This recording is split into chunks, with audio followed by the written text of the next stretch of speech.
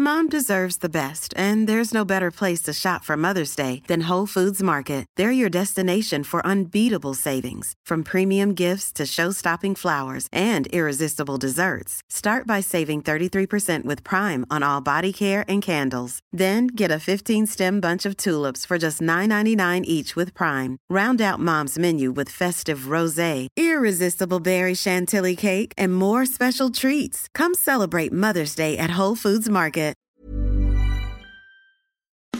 It's that time of the week again, the Rugby League rant, fifth and last. Put on your headgear, chuck in your mouthguard and get ready for an hour of nothing but NRL talk.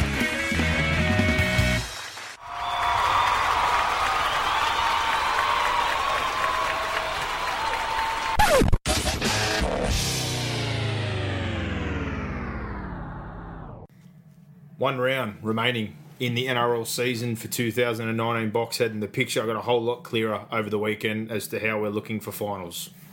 Yeah, it did. A few teams obviously dropped out of the race, but we get that big game that we're looking for. Finals have really come early, I guess. Yeah, well, there's a few results that probably could have made it a bit closer to finish up the round, but no surprise. Some of the teams that they had to go up against is in the teams like Penrith that needed to win, or Newcastle the week before, etc. And some of those results, the Bulldogs' miracle run, they've all come to an end, but we have a blockbuster that we're hoping for. It was either going to be Penrith-Newcastle or Sharks versus Tigers, and we've got one of them. Leichhardt is going to be a sellout. It's going to be a massive game. You've got Gallen's potential last game or Robbie Farah's potential last game. Whether he's even available, that remains to be seen. Obviously, he's been named, and they're going to do what they can to get him to play this week, but with a broken bone or whatever stage he's at, they reckon he was still on the zero gravity runner yesterday, which probably isn't a great thing, but they reckon he tried to train today. But I think they said that there was going to be a call made today.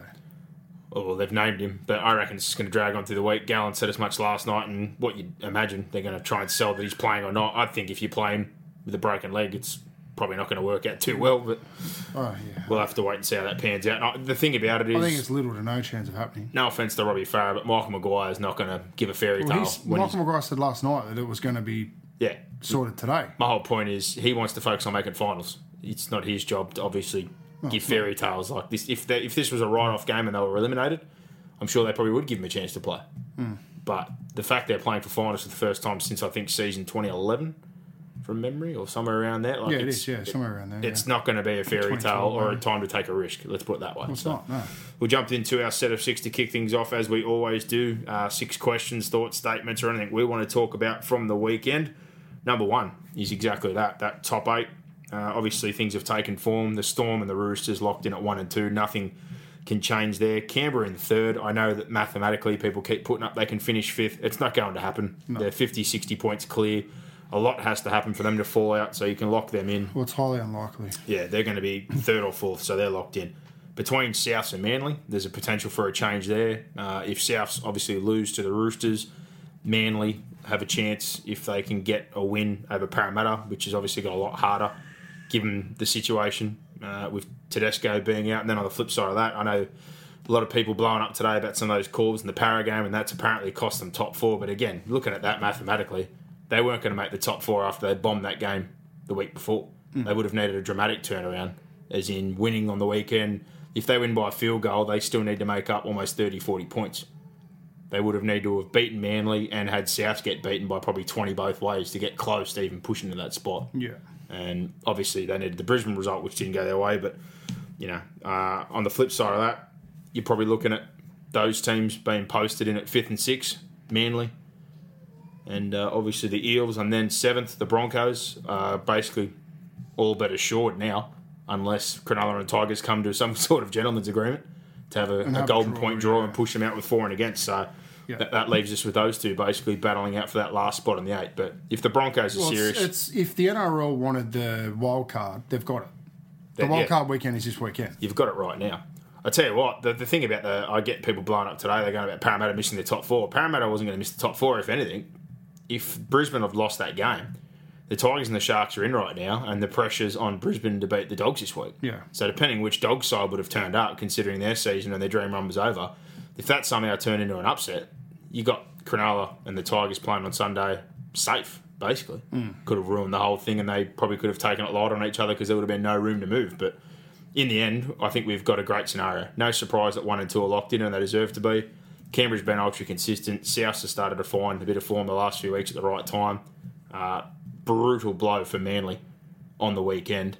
Oh, and horrendous. then you've got, obviously, that clash that we're hoping for. So Leichhardt, what a place that's going to be this weekend. That's going to be So an it's already absolute sold killer. out. Sold out Sunday night. So I tried to get a ticket, but couldn't get a ticket. So I'm just going to plod along to Penrith Stadium, I reckon. Watch that one. Could potentially have been another semi-final, but by having those both sides have just hit the skids. Yeah, well, they both lost a couple of games in the back run to take care of that. Tackle 2, though, speaking of Manly, dashed on the weekend. Brutal game for Manly. Looking really, really good. Getting the result against Canberra the week before. Heading back to Brookvale. Melbourne, a wet, rainy night. Strangled out of the game. Tom Trbojevic tears his pec. Season over, which is a massive blow. Morgan Boyle gets hurt. Jack Kazuski went off with an knee injury. And the week before that, they'd already lost Thompson. So everything's piling up at the wrong time for Manly after they were, starting to show signs. And again, that record I spoke of last week against those top 4 or 5 sides where, bar the Roosters, they were 6 and 2. Yeah. And now, as much as I hate to say it, you'd have to say their chances are definitely gone. Or any chance they did have is gone. The top 4 spot is more than likely gone.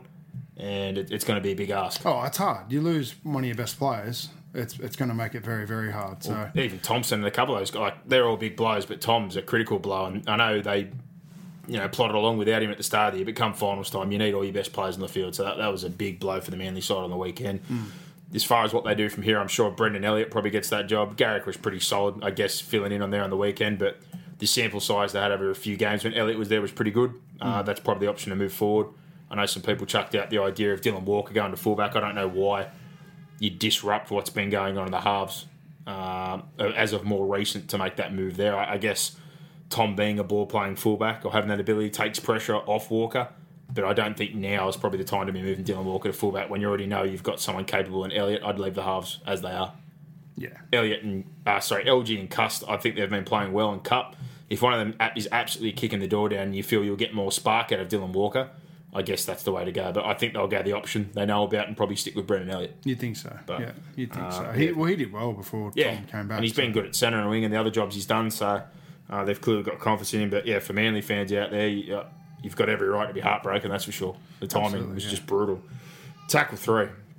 And I thought this one was probably going to be the one that stirred the most controversy. How many times we get fan questions about relocation, expansion, all these bits and pieces, and then suddenly, this week of all the times, I thought, why is this popping up right now? And I thought it was coming from the NRL side of things. And then you're hearing that Channel 9 pushing the league to get a second Brisbane team for obvious reasons, for broadcast rights, for TV, all sponsorship, TV time, the time slot, etc. All that is good for the broadcaster, but man, like I know they pay for the game, but the NRL can't be being dictated to rush into a rescission or rush into something like this by Channel 9.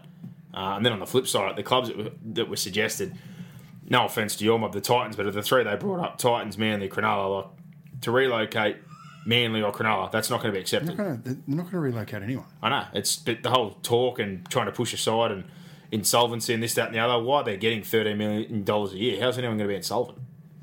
On the flip, Cronulla has a long history. It's too far gone now, and they've recently won their comp. They're doing this redevelopment to get $40 million in their coffers and provide for themselves and put themselves in an even better position. Then you've got Manly, who in the decade prior with Melbourne won a couple of comps and one of the more dominant sides, and they've got a great history as well. The only one out of all the candidates, obviously, is the Titans, but at the same time, we can't give up a foothold to the AFL. I know they're not really succeeding, and they're dumping money into it, and basketball's failed there, and A-League teams failed there, but like for crying out loud, like on the flip side of that, they're talking about them being insolvent or struggling. They've got the Rebecca Frizzell and the owner, Darryl Kelly, and that they've got up there. They're not struggling for cash either. It's not going to happen. So, simple as that. It's what the NRL are doing at the moment. They're leaking a lot of information. They're seeing what the public perception and public reaction is to it. The absolute no-brainer would be to just add an extra team and have a bye. That'd just be a no-brainer. Well, I think the big thing, again, they're talking about, it's not the NRL, it's the broadcasters, and for the broadcasters don't run the game. It doesn't get Simple them. as that. Yeah, I'm with you. But for them, an extra team doesn't get them an extra game. So for them, it's just $13 million more dollars We'll they're going to fund somebody. Like relocation is going to be off the table. No one's getting relocated. So I'm with you, and we've said this before. No, if you're going to cut a club, it'll just be whatever club falls over financially. And if that is the Titans, I'll cop that. Then there's no way they're going to move the Titans. And then no the way other will. point that was they've invested way too much money, way too much time. But they're not as broke. you said, they've got good owners, and there's an AFL side there. They're not going anywhere.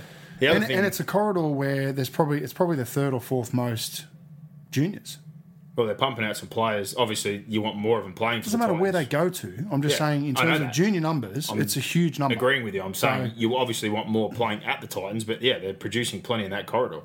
On the So flip, why the hell would you move a side away from there? It's stupid. the Sydney argument is like the argument that's made about the AFL thing. It's too far gone, and you want to be New South Wales to be football territory, much like Melbourne is AFL territory. The no-brainer, and we've said this all along, it doesn't really need a whole lot of thought, is Perth, because it's a different time slot, and they obviously lost their rugby union team, and Ziggy Forrester, the bloke over there, said he'd be happy to have a team. If you got somebody like that on board who's absolutely whacked with cash, and it's set up correctly, and they get their own team, it might survive. It's got a very good chance of surviving. The Origin was well accepted. And the second one's clearly Brisbane. They're talking this week about all the money, the $55 million turnover, plus the $13 million grant. They've got that whole stadium and set up to themselves and centre of excellence and all those juniors. It's an absolute no-brainer. But the thing about it, like, forget all the scrap of relocation and all this kind of stuff and killing clubs off. That's not happening. The two that we've talked about, the big point that we've made all along when everyone brings it up is talent. Yeah. There's not enough talent to launch 2 more teams at this point in time. There's enough for one.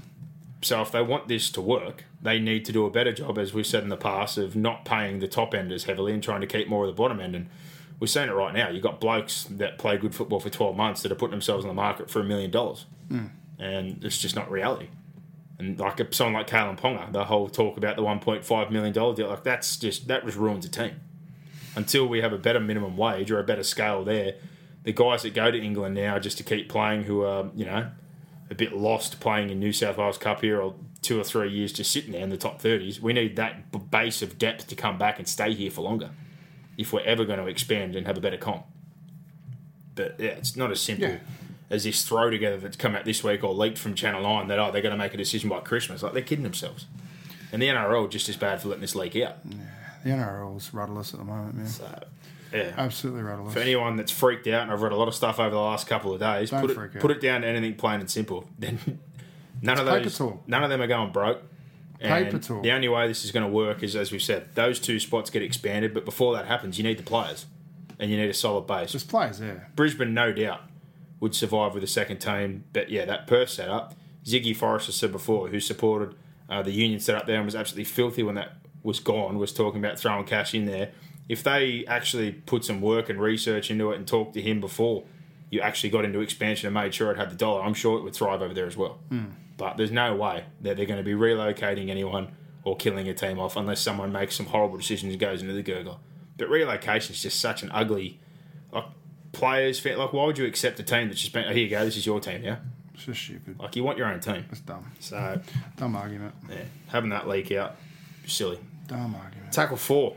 Adam O'Brien finally confirmed as the Newcastle coach after the absolute circus that's been going up there. 3-year deal. Locked and loaded. They're talking about this is the next coach to take things forward. He's done a base in Melbourne. Long time apprenticeship there. 1 year at the Roosters now. Now he takes over. He's definitely going to need to hit the ground running because they said they wanted someone who can take him to the next level. I'm not saying he can't, but you're looking at a guy who's got no head coaching experience. So you've gone from one extreme to the other, realistically. He obviously comes with a hell of a reputation, and he's been in 2 very, very good systems, but when you're out on your own 2 feet, now we're going to see if Adam O'Brien can coach. The raps are big and rightfully so, but yeah, the talk about the assistants and that setup as well. David Furner is apparently being considered for one of the assistants, and Cameron Serrato from Penrith dead up there. So Well, there's talk that Cameron Serrato's not happy that Trent Barrett got come the back. gig. Well, that's coaching, mate. Well, you're an assistant. There's got to be another assistant. And so. obviously, if you're that good, then they wouldn't be bringing other assistants in. So, that's the part of the gig, man. So he's from Newcastle anyway, or he's been played at Newcastle.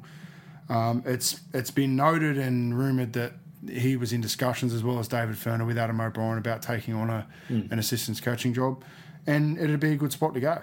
I'm sure Adam O'Brien's licking his lips about the possibility of going there, and I'm sure the 2 assistant coaches will as well, particularly the way that if Serrato's got his nose out of joint at Penrith, get out of there, and the way that Furner got the punt at Leeds. Yeah, and he did a great job in the 2 stints he did as an assistant. He had great success at Souths, and he was well liked by the players and Seabold, and they thought he did a really good job. And prior to that, at North Queensland, he was well liked and well thought of in his position there.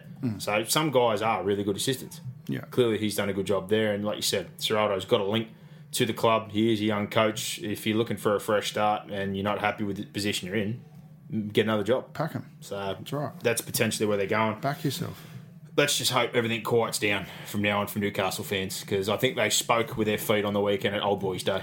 They obviously. I think that had more to do with the Titans, to be fair. I think it was two-way response to how horribly this has all been handled by the club, and Phil Gardner, and probably the biggest statement of all is Denny Medeiros walking away from his role as a consultant, and they said he didn't kick up a stink. He left quietly, but he really wasn't happy with how everything's gone down, what happened with Nathan Brown, and just how the whole situation's panned out. I'll trust that when I hear it from his mouth. Phil Gardner, then coming out as well and just a smother campaign, offer Joey Johns any job he wants or this person, that, but it's just, they just need to stop talking. Stop talking. You've got your coach, play the game this weekend, move on to next year, have a quiet off-season. No talk about Ponga's contract or partying or no one doing anything. They just need a clean off-season. Mate, Leopards don't change their spots. He's not going to shut up because he hasn't shut up for the last however long. So it's just going to be, the circus will continue until they get someone in there who's in charge of rugby league and he can go back to running the club.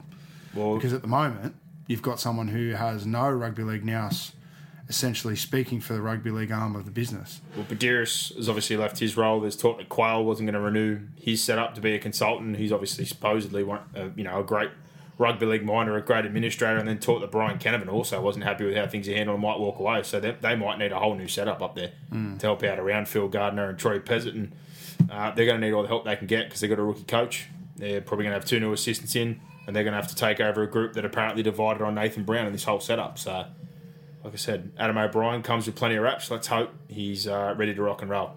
Because if they start off poorly and things don't look great and things turn toxic very quickly, it could get ugly. Yeah. And this could be, absolutely terrible after 4 or 5 years of really hard work to rebuild the setup up there. So, fingers crossed for all the Newcastle fans out there. Tackle 5, speaking of coaches, Mary McGregor, we know he signed that 2-year extension, locked in. They had the board support. They basically said there was no way they were going to move on. With the way the results and the year has continued to move on since that point, it's obviously come out this week that they're definitely going to be doing a review on the off-season. So that's changed very, very quickly. The reality here is, though, if they move on from Mary McGregor, they've got to fork out $1.2 million before he even starts his new contract in full. So they're playing in dangerous territory. I know the players have been bad. We said it before. This whole year has been a bit of an anomaly and a unique situation. Like, to have a player, your key playmaker has been your best player for 2 or 3 years in Gareth Widdop, sign on for a 4-year extension and then not even basically start the preseason and say he's going to leave. The Jack de Belin situation has been a huge distraction. Obviously, that's taken a toll on the club and the players and how all that's been handled. They started poorly. They had the 2 losses and they won 4 games in a row and it looked as though they were back on the right track, and then Origin came. They had 4 or 5 going to Origin. They've had blokes playing busted. They've got a lot of young guys that have been in and out that don't look confident, and clearly their confidence is just shot. But I don't know, again, if you can wholly and solely blame this on the coach. I know that the fans... Look, everyone's got to take accountability. 100% they Accountability is not a one-way street. The number one thing that generally reflects the attitude of the team is defence, and they've been absolutely disgusting after being the top 4 side defensively the last couple of years and building their whole game off that. There is zero effort, zero resiliency, and just a complete lack of confidence in everything and anything they're doing at the moment. Yeah, so, absolutely. I don't know, again, about firing him in the off-season. And then the other thing is what we spoke about a million times before, replacements. Adam O'Brien's now off the market. Fitzgibbon apparently just signed a 3-year extension, and this whole Roosters furore that happened around O'Brien apparently trying to leave before that first year was even gone. I think that would be pretty dirty if Fitzgibbon was interested in possibly leaving after just signing on for an extension. Is he ready for that role? Does he want that role right now? I think he probably is ready for that role. Demetrio, would he consider leaving South if they come back to him after he's been someone that's been there? Looking at the names and just a short turnaround, I don't think you want to be changing coaches.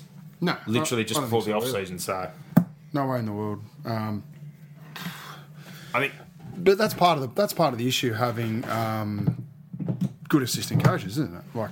The other hard thing, you have lesser assistant coaches who aren't then going to walk up and leave, but you need to understand that when your club's successful, you're winning premierships, you're up the top of the competition, that your assistant coaches are going to get headhunted. That's just the way the business works, coaching business works, and the sporting world works. Well, the other one they talked about obviously was Shane Flanagan, but I'd find it amazing if he could get cleared in less than 12 months, because the initial ban that was given was obviously 12 months and a lot of conditions. He's going to pop up and get a job. I know he's going to pop up, but to say we banned you for 12 months and then you breached basically everything we told you not to do while you were banned for 12 months, if they were to just let him back in within 12 months, it would be a little bit... The thing is, right, that they weren't clear on the ban that he's got now.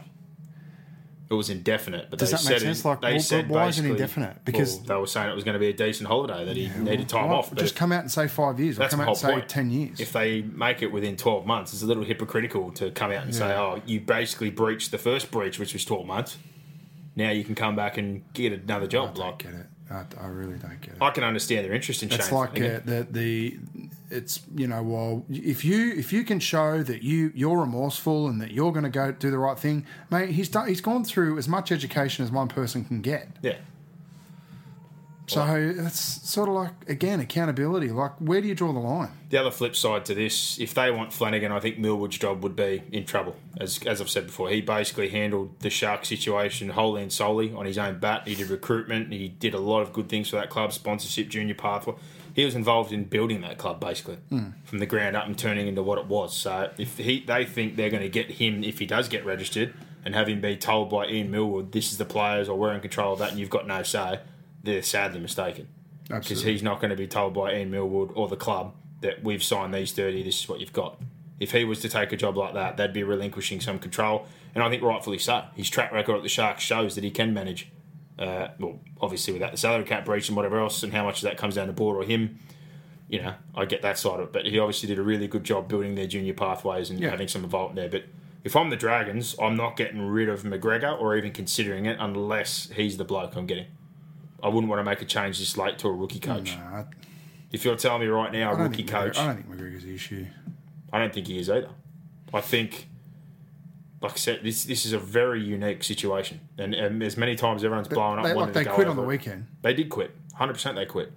I think this whole year, though, has just been a mess for them. And when they got Norman there, he missed some time, and Hunt missed some time. And of all people, like, again, we're talking about players.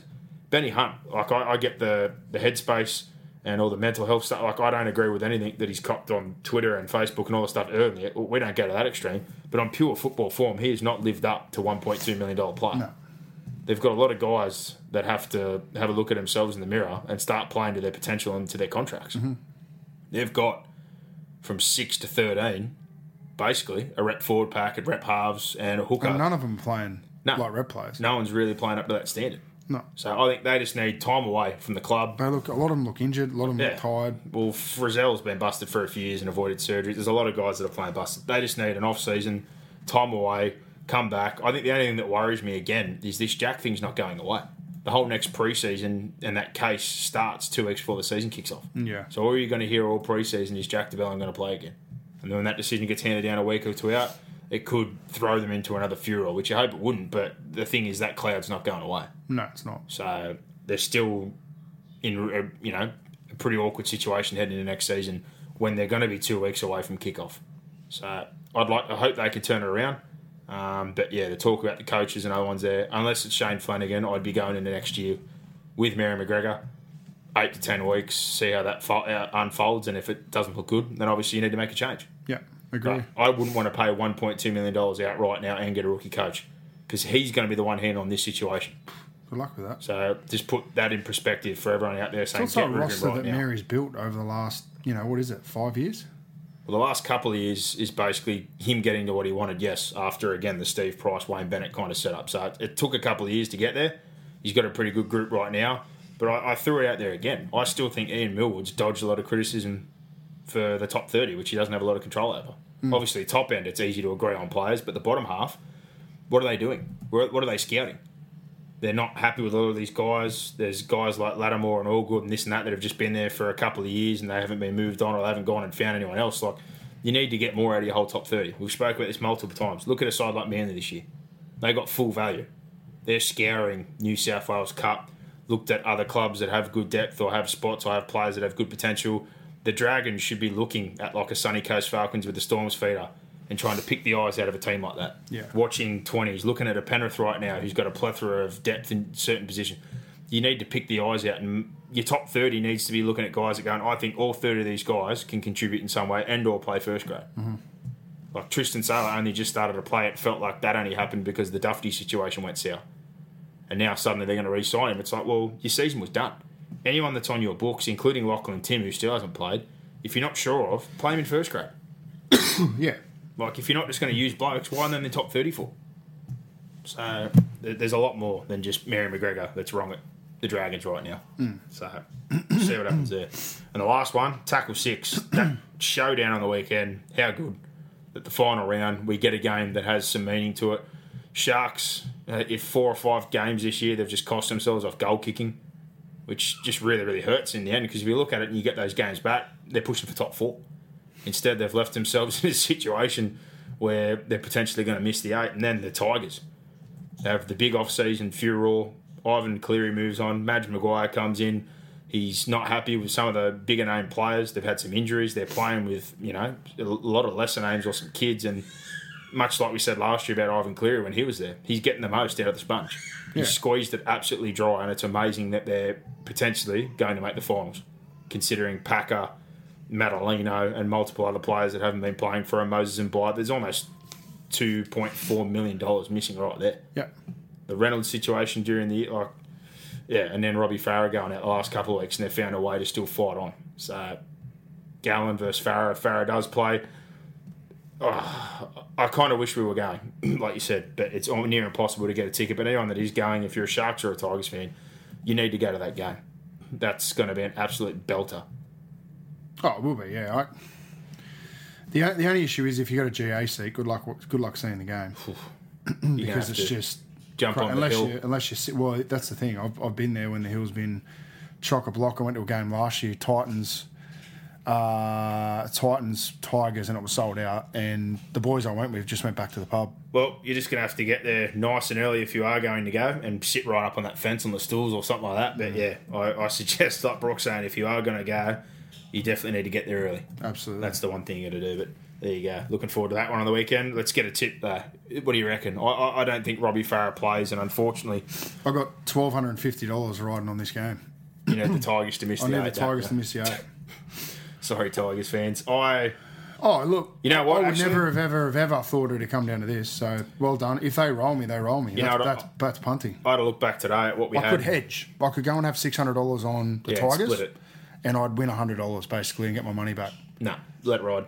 So I'm thinking about it because $600 is a lot of money. Well, I had to look today at our bets of the year, and yours and mine both right on this last game. So how good? Your best bet of the year was Roosters top 4, which is locked into Tigers missing the 8. That's the bet that I've got. And my flip one was Sharks over 11.5. They're on 11 wins right now. They need to win. So we both need Sharks. So sorry to everyone out there, but we're both on the Sharkies bandwagon. And in all honesty, again, scoreboard pressure last week because they couldn't kick a goal, to me, cost them that game. They were horrible in the second half. Well, a lack of scoreboard pressure, because if 12-0 and 18-0 is totally different. Even 14-0 14 to 12 still made it a 3-score game. Correct. They put it in the field goal situation. So they've burned themselves so many times this year, Cronulla. It just kind of feels, it would almost feel right in the worst way if they did miss the 8, given what they've done to themselves with their goal kicking and some of their results.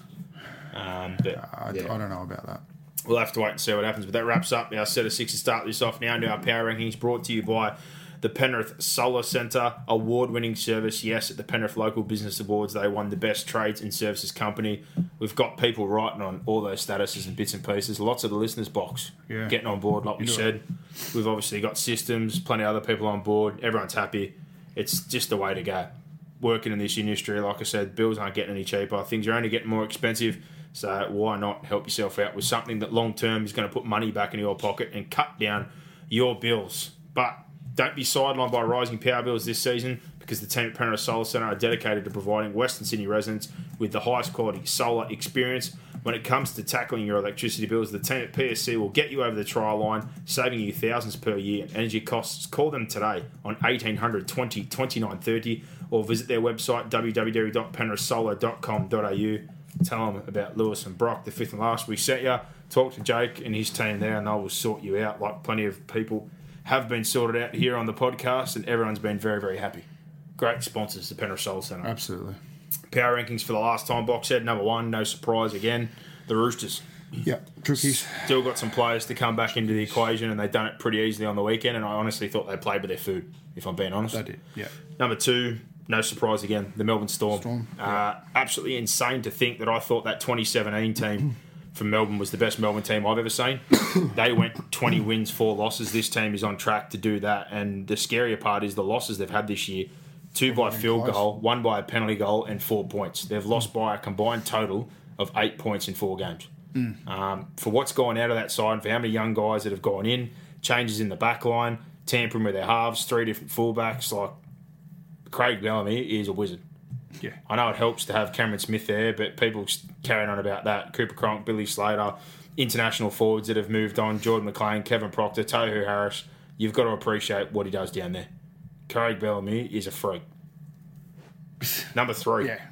How do you argue with that? Canberra Raiders. Raiders, yeah. I thought they were a little shell-shocked in the first half on the weekend, but they got themselves back in after being under the pump. They found a way to win that game, and Aiden Caesar, someone that I'm not, honestly, all that confident that he can be a halfback that wins a premiership, but 3 field goals on the weekend, he did have ice in his veins. So let's hope he takes that form into the finals. But good win for Canberra, locks themselves in to that top 4. Number 4 in your power rankings. South.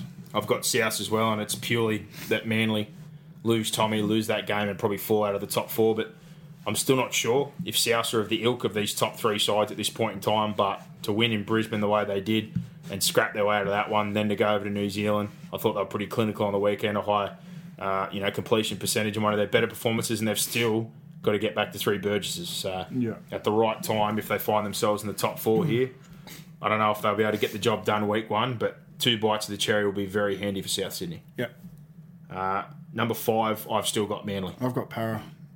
Just purely based on not results. Who they've lost. I think it was a good loss against the Broncos because that was just an excellent game. And more that Manly now have lost Trbojevic.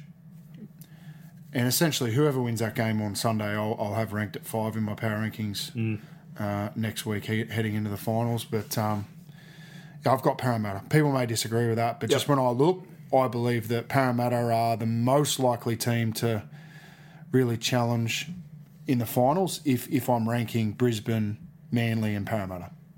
All right, well, I basically looked at it and thought, even without Tom and Elliott there, with Tapau, with Fanua Blake, with Fanu, Sirinen, Cherry Evans, etc. We're going to see this Sunday because they play each That's other my this point, Sunday. so I've left them for the time being. I haven't. I've dropped them right I back. think they can scrap maybe a way to a win here, but for Parramatta, they would want to win at Bankwest heading into the finals just to get their confidence back, get themselves on the right track, and, we'll see who they end up playing week 1. But at this point in time... Well, there you go. I've got Manly at 6, and you've got Para obviously at I've 6. got Para at 6. 7, I've got Broncos, the Broncos, yeah. basically because they're purely locked in. Honestly, if the Sharks would have won last week, I probably would have had the Sharks definitely ahead of them. And at 8, for now, it's the Sharks. Yeah, I got Cronulla. I think this weekend, the situation, Leichhardt, everything's going to be against them. They're generally good when their back's against the wall, but they've let some results slip that they shouldn't have this year. And in particular, like we spoke about, there's 2 games now against Canberra that goal kicking has really cost them, and they've scored more tries and probably dominated. The first game, obviously, they were blown out in the first half and fought their way back, but it was goal kicking again. Yeah. The Bulldogs game, you got the Broncos game they lost, but their record, is it like the most games in history now in a year where they've scored more tries than their opposition, but goal kicking's cost them the result. Craziness, eh? And I thought it was hard on the weekend for him. Obviously, Johnson pulled out before kickoff. Josh Dugan got wiped out during the game. Josh Morris went for HIA, so they had a bit go against them. Injuries haven't been fair this year, but still, they were in the driver's seat. They needed to close that game out, and they couldn't do it. So, it's all down to this weekend, them and the Tigers, as to who gets in. So, right now, you're probably looking at Roosters South, possibly, week 1 of the finals. That's That'd be potential. a belter. Or Roosters Canberra, and then you're looking at either Storm South or Storm Canberra, more likely, because the Roosters aren't moving out of 2. So those matchups either way are great. In all honesty, if Melbourne, as a Melbourne fan, don't get to the grand final, I still want to see a Roosters South GF. I think that would be absolutely nuts just at ANZ. That's nothing against Canberra. I think if Canberra got there against the Roosters, that would also be awesome, given the 2 games they've had this year. But I think just for the whole rivalry, of South's Roosters. If that somehow happened and Melbourne weren't in, that's the game I'd like to see. But yeah, on the bottom end of that, you're looking at probably Eels 5 or 6. Eels Broncos could potentially match up week 1 again in a rematch, and maybe Manly against the Sharks, or again vice versa if that flips over. Sharks versus Eels or Broncos Manly, all interesting matchups in considering Manly's situation now not having Tom. But there you go. Power rankings heading into the finals for this week. Let's jump into the reviews of the games from the weekend. Cowboys versus Dogs, 15-8. Appropriate way to close the stadium up there for their last effort there, and obviously retiring Matt Scott's jersey number for the night. Thought the Cowboys showed, much like the week before, a bit more energy. Thought the Dogs threw plenty at them, and in particular, they probably had the better of things. I thought the Cowboys were lucky to win. I've got to be honest. I agree with you. I think they were lucky to win. I just think there was a bit more effort and energy there, but at the wrong time of the year. We needed that during that last kind of period. Michael Morgan, he had one of his better games. Jason Taumalolo, always Mr. Consistent. Scotty Bolton, his last game up there. The one on I've said the last few weeks, it's really impressed me on the back end of the season, is Tom Opacek. I think he's developed a nice combination on that right edge there with Kyle Felt, but for the Bulldogs, the dream's over. Yeah, I don't know where the dream ever started, did it? Yeah, well, still, that run, there was some hope there. Obviously, they're knocking some teams off, but yeah, they didn't quite get the job done up there. The first half was very scrappy. It was only 2-2, very Dow kind of game in that sense.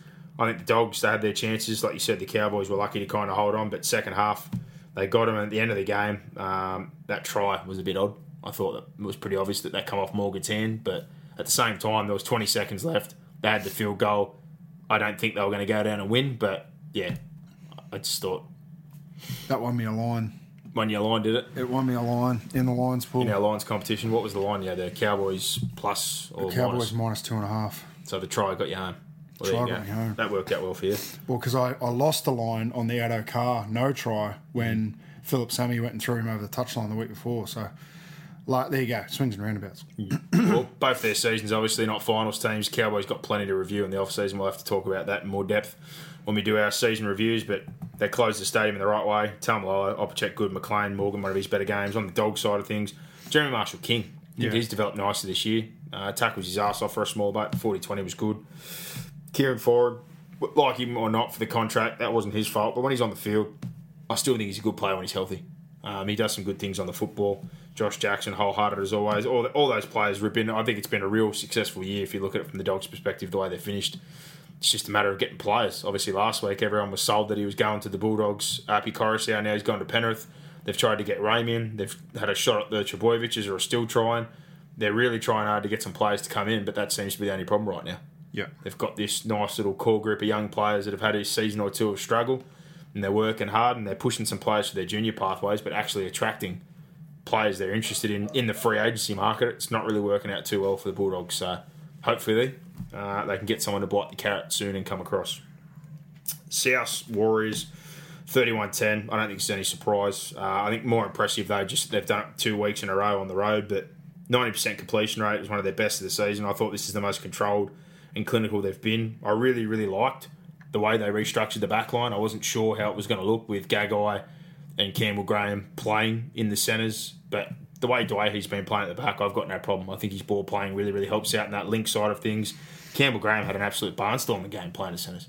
Early football, 200-plus metres. Gagai relished that opportunity as well. Obviously, the rumours he was dirty about playing on the wing, but simple thing for them is when they roll forward, we've mentioned this 100 times, Cook gets to jump out and play his game. Cody Walker flows off the back of that, and he's very dangerous, and he was. Cameron Murray's always around the football, like all good players should be, and Reynolds dictates with his kicking game. I think the only disappointment was they let those 2 late tries in before half-time, but they came back out in the second half, controlled the game, and shut that straight back out of the way as far as the Warriors having any chance to come back in. And for the Warriors side of things, it's the same 2 players every week for me, Sheck and Mamolo.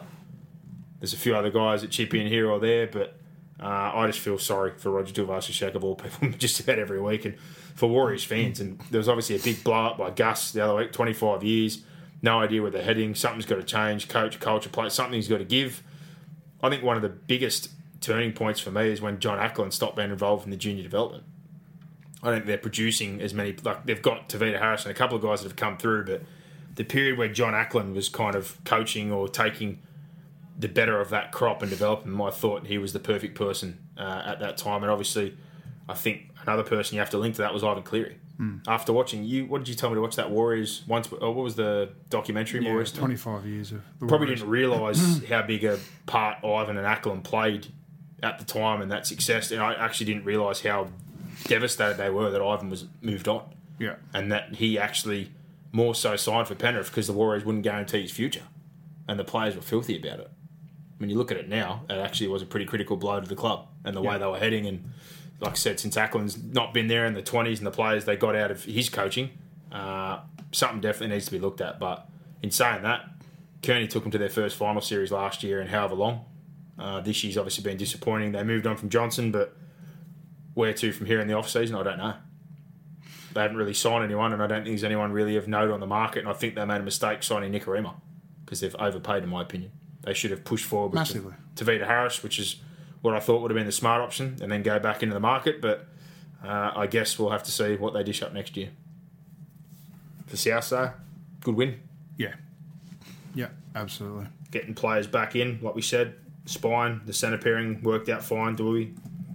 You've got Murray, who's just an absolute freak. I think he's been quiet for a few weeks now, so good to see him spring back. And the Burgesses are all very, very, very close. So right in time for the finals.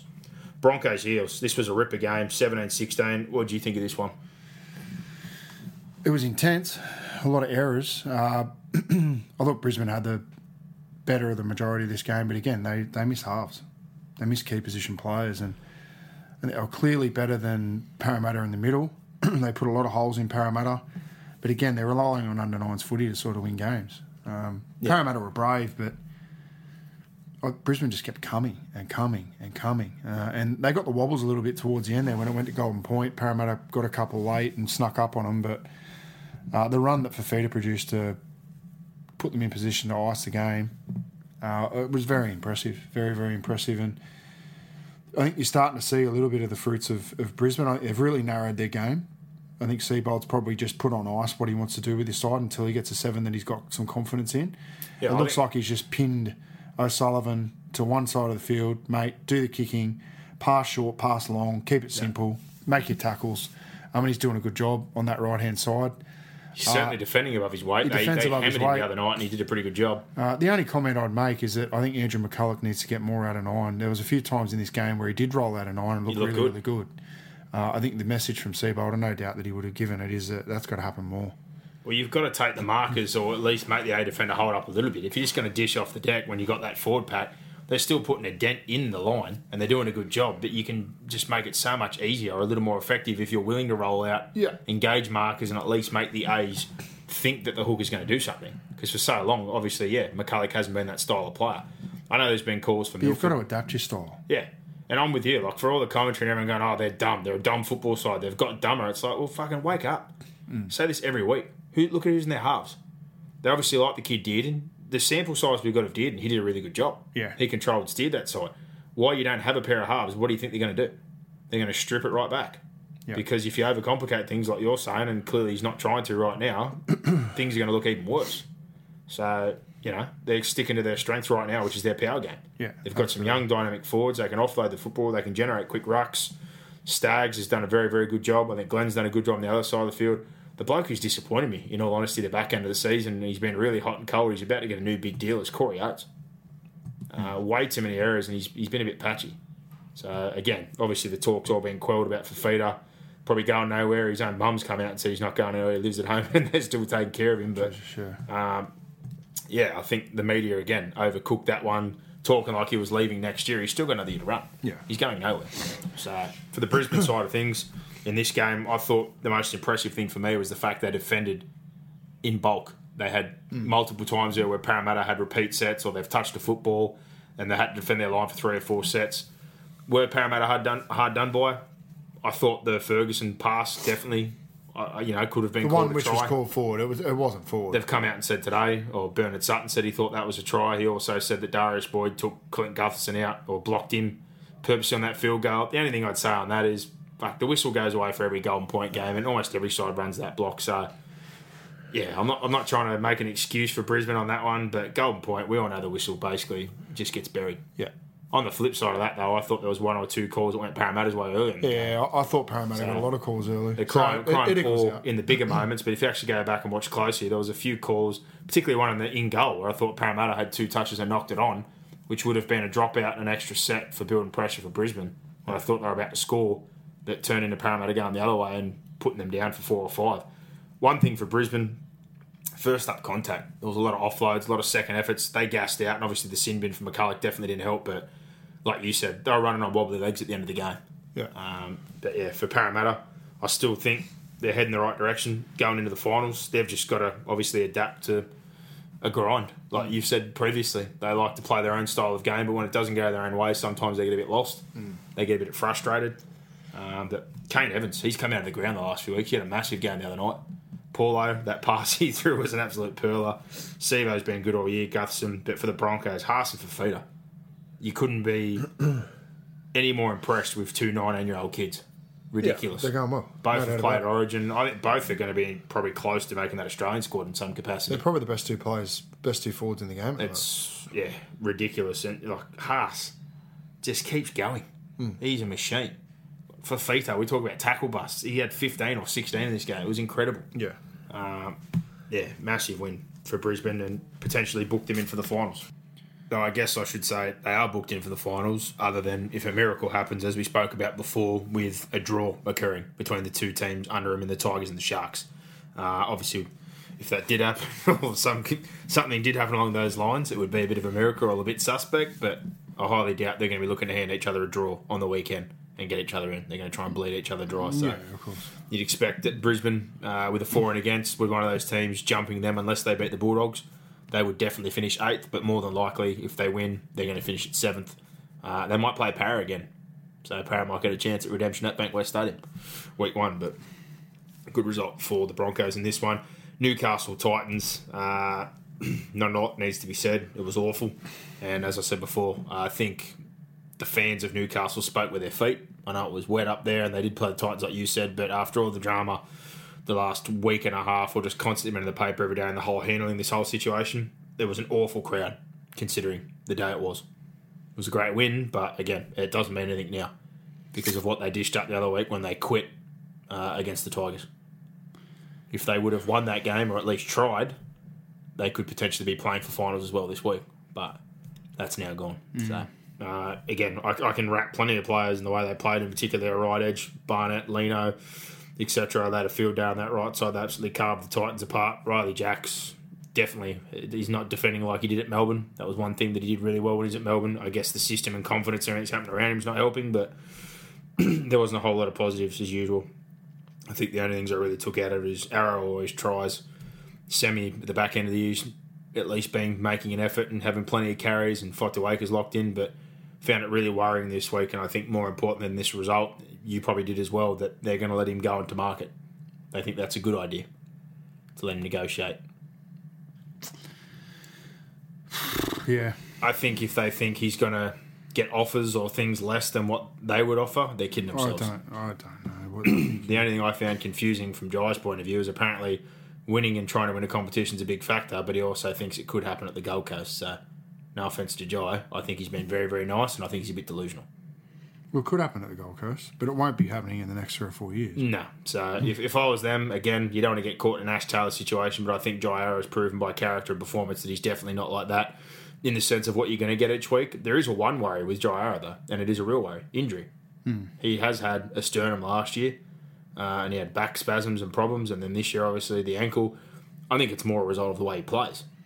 Obviously, when you're dominant and you're a good carrier of the football and blokes dive in your legs and carries and things get awkward, you're more likely to have those kind of incidental contacts or, suspect injuries like the one that happened in Origin with his ankle. But, I think they have to keep him. And if it wasn't already enough, we were talking about the Tigers the other week, potentially looking at AJ Brimson. Apparently, they're heavy in on Jai Arrow now as well. Mom deserves the best, and there's no better place to shop for Mother's Day than Whole Foods Market. They're your destination for unbeatable savings, from premium gifts to show-stopping flowers and irresistible desserts. Start by saving 33% with Prime on all body care and candles. Then get a 15-stem bunch of tulips for just $9.99 each with Prime. Round out Mom's menu with festive rosé, irresistible berry chantilly cake, and more special treats. Come celebrate Mother's Day at Whole Foods Market.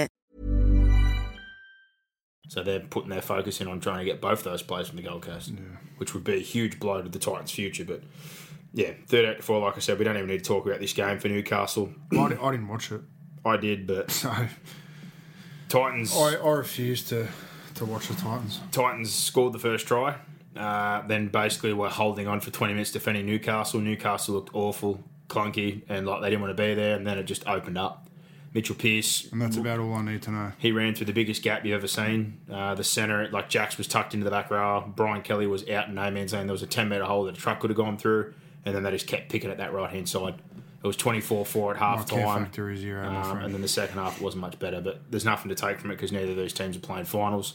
I guess for Newcastle, it's more what we said moving forward, what happens next year. But, yeah, for the Titans, it's been an awful finish to the season. Hopefully Justin Holbrook in the background is already working some magic and working the phones and talking to all these players, and things can turn around. But remains to be seen. And this week, second last versus last for the Titans. They're playing the Dragons. So again, probably a game I will not watch. See what happens.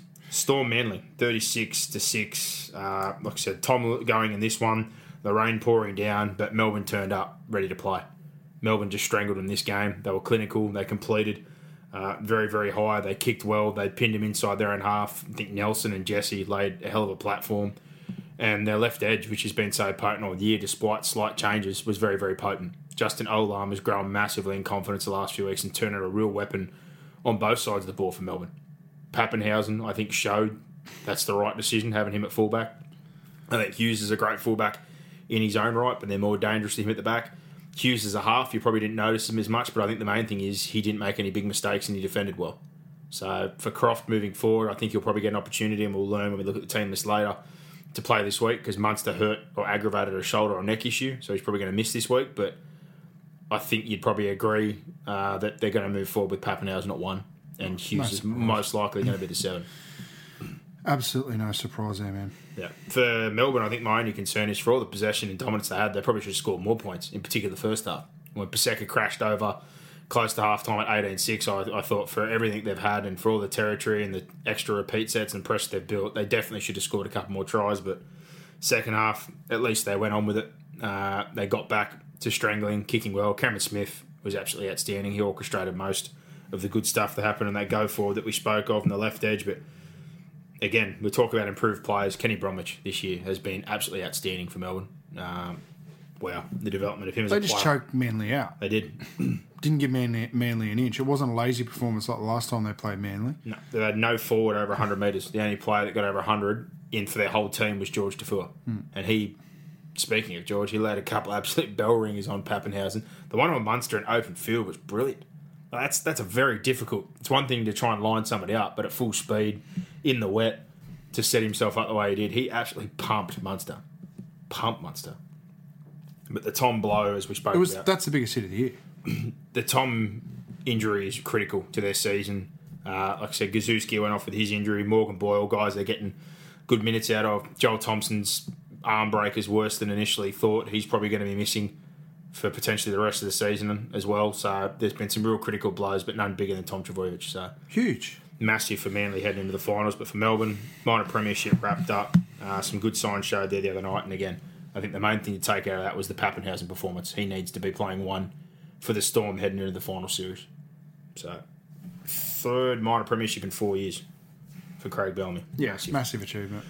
Roosters, Panthers, 22-6. They started with a bit of energy, the Panthers. They played a lot more direct, which is something I thought they should have been doing more during the year. They got a couple offloads and they tried to move the Chooks around. The first try, obviously, just a physical mismatch. They get the ball out to Kikau one-on-one with Manu, who's also a big body, but Kikau's hard to stop him. Thought, oh yeah, maybe they've turned up to play. It's a pity it's a couple of weeks too late because the finals were still on the line, but realistically it was a long shot they were going to beat the Roosters. After that, though, I think the Roosters fired some shots and missed some opportunities. You had Crichton off Tupou, touching the air, which was almost a knock-on. The Roosters were rolling up at field at will. And after dodging those couple of bullets, they eventually spilled over. James Tarmow and the forwards all jumped off the line and just completely forgot about the hooker. Verrills, who, if you watch any junior football, is absolute lightning, jumps that gap. It only took a couple of minutes later that they isolated Farah, Angus Crichton, whose form's been much better, pulls through a hole, finds Tedesco and Keary in the backfield, and at 12-6 again, heading into half-time, I thought they left plenty of points on the table. I thought Penrith did well to hold on them. If anything, I thought they played a bit negative. Maloney just kicked out a lot and tried to get them out of their own half and hold into the game, but if the Roosters have Cronk and everyone on board and they're firing all cylinders, I think this could have got real ugly. Would have got ugly. But second half, again... both teams played hard, but it was clear who the better side was. Definitely. And second half was a bit similar. They had their moments. They probably could have scored early. Billy Burns on debut had a cracker try over a Nat Butcher who almost scored the first couple of minutes into the half, but no surprise. They found their way into this one, the Roosters, in the second half, and that left edge, as it is so potent, Latrell Mitchell, one-on-one crash over them late in the game, draws the winger and flick past the Tupou. Yeah. You've got the top try scorer, and I think between Tedesco and Tupou, 3 of the top 5 try scorers in the league, and all based and deployed on the same side of the field. We all know where the ball's going, but can you stop it? They're just so well-rounded across the park. You got Roya Hargraves, Tokiaho's back into the mix. Liu, in my eyes, is still super underrated. Crichton finding his form. And we've talked about the guys they've had in that can't fit at the moment. Like Tupanua, not been able to fit in the side. Butcher, when Cordner comes back next week, does he still fit in the side? Like they're just loaded to the absolute gills. Yeah. Cooper Cronk had a week off. I think Drew Hutchison, again, shows what good coaching and a good system does. He had massive reps as a junior for a reason, but in that system, the 3 or 4 games he's had to play this year, he's looked great. I think he's done more than a capable job, but the real find here, I think, for them is Verrills. Verrills has got all the junior reps, and rightfully so, but in a short time in the NRL, he's proven he is certainly up to that level, and they have not lost anything without Jake Friend, and that's no knock on Jake Friend, but Verrills is a hell of a player. He defends above his weight. His service is second to none. His game in the 20s was based off more that attacking side of things, but more impressively since he's been in the NRL is how he's held his own defensively. He's been great in that regard. He set one up. He scored one. To be ticking along this quickly or, seeing the game the way he is in such a short space of time here, if Friend doesn't get right, much like last year, they played the grand final with a busted Cronk, I have full confidence that they can still progress in this competition with Sam Verrills. Definitely. So they're in a great position for their future in that regard again. When you've got a spine player like Cronk moving on and you get Flanagan, you think you've got a great replacement straight away to pair. This situation, you got Jake Friend, who's been injury prone the last couple of years, not saying he's retiring anytime soon, but now you've got Verrills. It's a great position to be in. Yeah. So, great situation for them. I don't know if Tedesco got Dally M points the other night or not, but I tell you what, he'd have to have wrapped it up over the way he's played from Origin to the back end of the season. He would have racked up some 3-pointers. You'd think so. This wasn't his best game, but I'm just saying in general, his form through the Origin period and beyond, I'd be very surprised if he wasn't the winner of the Dally M medal. And the only bloke I think that would be close because they've been winning games would be Cameron Smith because he was untouched during the Origin period. But Tedesco this year, excellent. And funny enough, for Penrith, the talk is that Jared Hargraves is someone they're targeting this offseason. With the salary cap situation, well, so they should, they've got Tokiaho, Liu, a couple of guys. They're going to have to, reshuffle some money. Penrith apparently throwing the kitchen sink to move Campbell Gillard out and try and get Roya Hargraves on a decent deal for the last 3 years of his career. Yeah. He'd be awesome for that group. So we'll wait and see what happens there, but that's an interesting one. And obviously during the week, we've said all along, hooker, fullback, 2 areas that need to be addressed. They got Api Coruscant back. He went there originally under Ivan Cleary. Obviously at the same time, they kind of had Seguiara and all that, and it was a bit of a second fiddle role and he moved on, but he's come back now, and part of that is thought to be because of Ivan, but also because he had a relationship with Trent Barrett at Manly. So that's sort of an upgrade considering what they've got. Sonny Katoa's off contract. You'd imagine he's gone. Kenny, they've got him playing first grade, but he's come through as a lock. Whether he continues to develop as a 9, I don't know. And Egan's obviously definitely got some developing to do.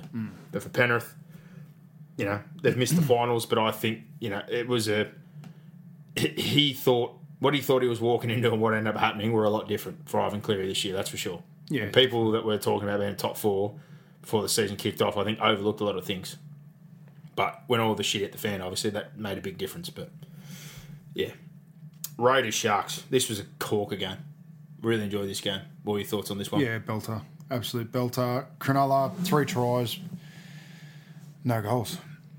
Killer. Scoreboard pressure. They looked on top. And then second half, things just turned. The Raiders started turning the screws. I think they ran with the breeze, the Raiders. So they started to win the field position battle. Got a few penalties. Cronulla started to make a few errors in their own end. And the game just flipped. Absolutely flipped on its head. Then it went to Golden Point. And there was field goals everywhere. It just, for that last 10 minutes, we had Golden Point before Golden Point. And then we got Golden Point. And first side down there, got an opportunity. That's for sure. I really think Cronulla were putting holes in Canberra. They made 3 or 4 line breaks. They could have scored tries.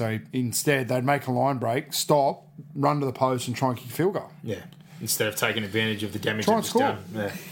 And in particular... They just threw that game away, Cronulla. One of the field goals that Townsend kicked under immense pressure when they probably could have run. Yeah. And who's better, Canberra or West Tigers? What do you mean? In general? Yeah. Canberra. Clearly.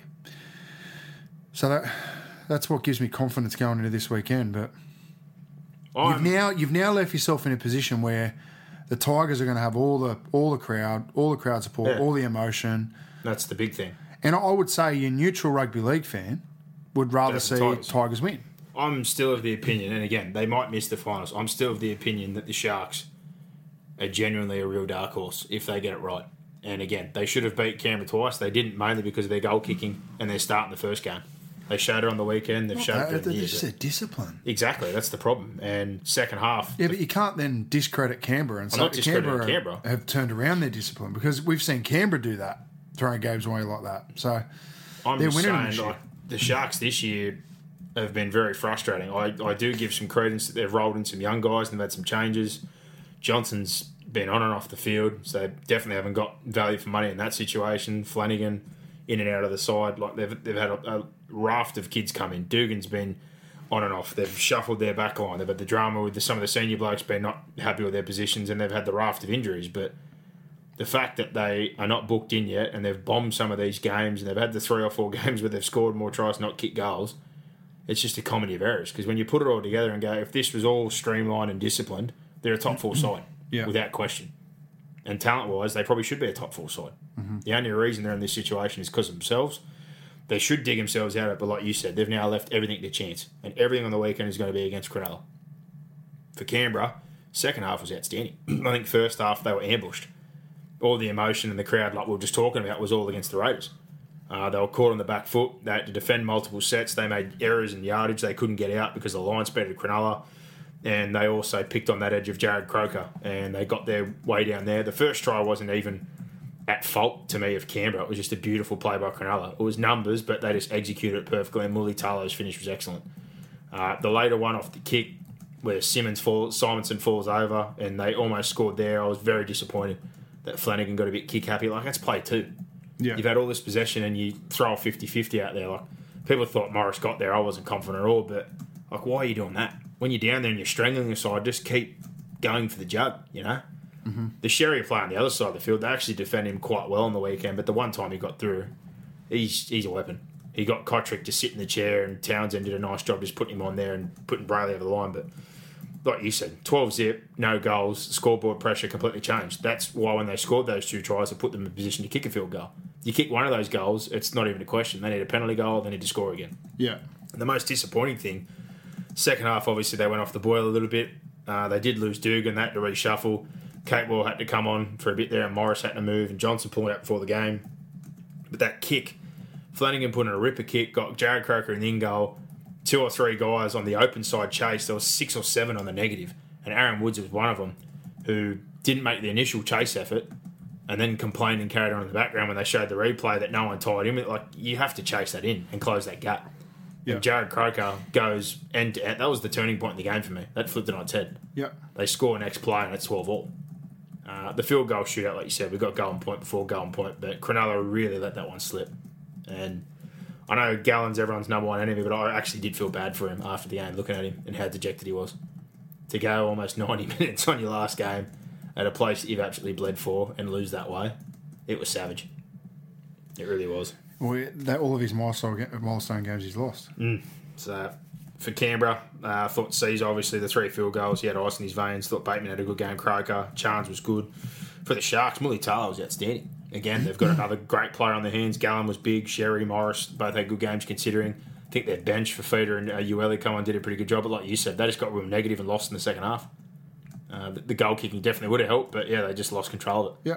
So, big loss, and now they're playing for their season. But speaking of the Tigers, this one doesn't need a whole lot of explanation. It just felt bad from the start. Benny Hunt, as we said, is clearly lacking confidence. Puts a kick in on play 2. Brooks takes it to the other end, and they set themselves up to score a try. And the second half was almost the exact mirror image. They had a deflected kick that then ended up turning into points, and both of the Dragons' tries after those were off errors of the Tigers, nothing that they created. Mm-hmm. The first one was obviously the ball that was rolled over from Jennings and Aiken put down. The other one was Thompson dropping the ball and Widdop having an opportunity. Other than that, yes, I thought they rolled down Phil on the Tigers, which is not hard to do with McHaley, Clark, and they're playing undersized, let's face it, the Tigers, but they're battling. Mm-hmm. They do a real good job. They rip in, they work hard in their middle, and they get numbers in. The more important thing is, though, it's one thing to roll up field, but on the goal line, they just wouldn't go away. They gave the Dragons absolutely nothing. It took those errors for them to score points. They scramble their ass off. They get off their line. They're very good with their line speed. And the sadder part, again, speaking to the Dragons, is once it looked like it was 10 points away or 2 scores away, they just quit. And they got blown away.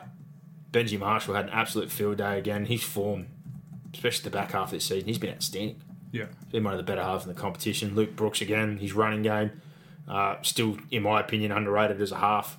They got more than enough out of their forward pack, even if he's made up of a couple of guys you don't really know that well. I think Garner's introduction the last few weeks back in the side, he's been good. Momirovski scoring a hat-trick, he's taken advantage, and Nofaluma. I've said this again on repeat the last few weeks. Every week in yardage, the tackle breaks, the rucks he creates, the offloads, starting their sets, he's very, very damaging. But funny enough, to come out of all this, Masters was all the rage last year, and apparently now he's not happy and looking for a way out because he's not getting any ball and he's on the opposite side of the field. And it's a bit the Ramian situation, so it's funny how quickly things change to hear that he's potentially looking for an exit out of the club. They only re-signed him last year, so that's one for the off-season, I guess. But there's a few good young centres coming through, but Tommy Tellow's one that could just slot straight in there. Esau Masters, his form's been poor. Well, part of it obviously probably comes with this side of it. This year he's disappointed me. I'm not sure it does because he's getting simple things wrong. He's missing tackles. He's dropping passes. His enthusiasm's clearly poor. Off the boil. You're a professional athlete. If you're not happy, still go out and play well. Pull your head out of your ass. Especially if it's over often happens. If you're not happy, address it at the end of the year. Yeah. You've got a responsibility, firstly, to your teammates and secondly, to the fans of each club. And the team's playing well. Surely you can get yourself up and just put your own personal stuff aside. That's the thing that kind of gets me. They're on the precipice of finals and you're worried about getting more ball. Like, if they're killing it on the other edge... Go and find the ball. Yeah, but if they're killing it on that edge, you play the hot hand. You don't want the ball in a shit situation just for the sake of getting football. It's a no-brainer. Anyway, frustrating. But, yeah, I found that interesting to hear that he's potentially looking for a way out. But overall, yeah, I think the Dragons, they're going to have a good, long, hard look in the mirror in the off-season. There needs to be some changes to that squad. Some guys definitely need some time away. They need to flush everything negative that's happened around the club this season, block out the noise for a few weeks, and then rip back into pre-season. Yeah. That's what needs to happen. And then hopefully next year, as I said, there's still that big cloud looming over the top. Hopefully they can avoid too much of that side of things and wait and see what happens when that day rolls around. But, yeah, I just think for that reason in particular, there's no way I'd get a rookie coach or someone to take over that situation right now. Yeah. I think it's way too volatile and it'll blow up in someone's face. Yeah. Unless it's Flanagan and they're really that unhappy, I would not make a change. And that's not even because of McGregor or whatever the situation is. Just given everything, like I said, that's going on, it's not the time to throw a rookie coach in. Because you could imagine if that boiled over with senior players in a group and a rookie coach, like it could get real ugly. So that's not the time. But I think probably the most disappointing thing here, like to talk about, is just some of the outside players. Like they've rolled through their back line. You've had Pearson, you've had Moranta, you've had Ravalawa, Lomax, who's uber talented, but as you would say, carries his divots. He made an error on the week, like it just seems to just run through him like venom when he makes an error and it just unravels. And he can't get himself back in the game. And he is ultra talented. He's got the ability, the physical ability, and the actual ability in game to be a rep player. But that mental side of the game, he needs to work on. Because, there's a couple of guys there that when things get hard or something goes wrong, they can't recover. Yeah. I've also been frustrated again this year looking at a guy like Leilua who shows uber talent in attack, but it's just not fit enough. Like, he made some good runs on the weekend, 150 plus metres, he breaks tackles, he offloads, he's got a great passing game. Get fit. Like, the ability's there. It's just the effort. A lot of guys. And you were speaking about Laurie and watching as well, like carries and tries to do his job. But there's a couple of guys there that is just like, you just need to work a bit harder. Yeah. It's Play 80 minutes out and see what happens. And then, I guess, their Origin contingent, a lot of people have been disappointed, but they're all busted. Sims played 12 weeks plus with a groin that needed surgery. You've got Vaughan, who had that ankle injury in the off-season, who's come into the year, got injured. Suaso, so you cannonball him at the start of the year. He's been playing needled. Frizzell's getting needled everywhere. I think they need to do a better job managing those guys this off-season. Yeah. If they need more time or people need niggling surgery, especially Frizzell. Frizzell's played all these kangaroo tours, and I'm sure he wants to play again this year. But it's at a point now where it's like, if you're almost 30 and you've got all these problems, you need to get something fixed. You can't constantly just be playing taped up and busted. If they're going to, that's the top end of your squad, those guys all need to be healthy come the start of next year. And the Ben Hunt situation, that needs to be sorted out. Like, I don't know where he is as far as headspace and all the bits and pieces, because he looks a bit lost at the moment. And the cruelest blow of all, Cameron McInnes. Yeah. Their most consistent player broke his leg with one game to go. Yeah, hard. So They're going to miss him this week. got some real luggage to carry this off-season. But for the Tigers, they march on. Awesome effort, and it's going to be huge this week. It really is. It's going to be a massive game. So look forward to that one at Leichhardt. But that wraps up our reviews of the games from the weekend. I didn't post up about fan questions Boxhead, but I think next week we just do a swag of them. Yeah, great. Come on, man. We've gone 3 weeks now. We've been a little bit time poor, but we'll get a big swag back next week for the fans. Got to do one thing I will say, I'm not answering repeat questions. That's one thing I will say. That's fine, mate. You don't have to answer repeat questions. All right? That's good. Just for the fans. Just for the fans. It's okay, mate. Sometimes you just got to dig in a little bit. It's getting busier at this time of year with work and football and everything starting off again, Brock, but Yeah, mate. we still get lots of inboxes and questions, mate. So we'll give a big fan question segment next week to all the people out there. But for now, we'll move on to tips, gossip, any stuff from the weekend. And basically, on a gossip point of view, it was a few bits and pieces that were floating around. The first one is a bit of a move between the Dragons and the Sharks. So on the Sharks side of things, they're very confident about getting Jesse Ramian back. And for that to be possible, obviously with their salary cap restriction, the talk is they've tapped Josh Morris on the shoulder. And Josh Morris and the Dragons apparently have some mutual interest. Wow. So whether that happens or not is yet to be seen. He has to agree to leave, obviously, for them to get Ramian back. But the Sharks are super keen to get Jesse Ramian back on board.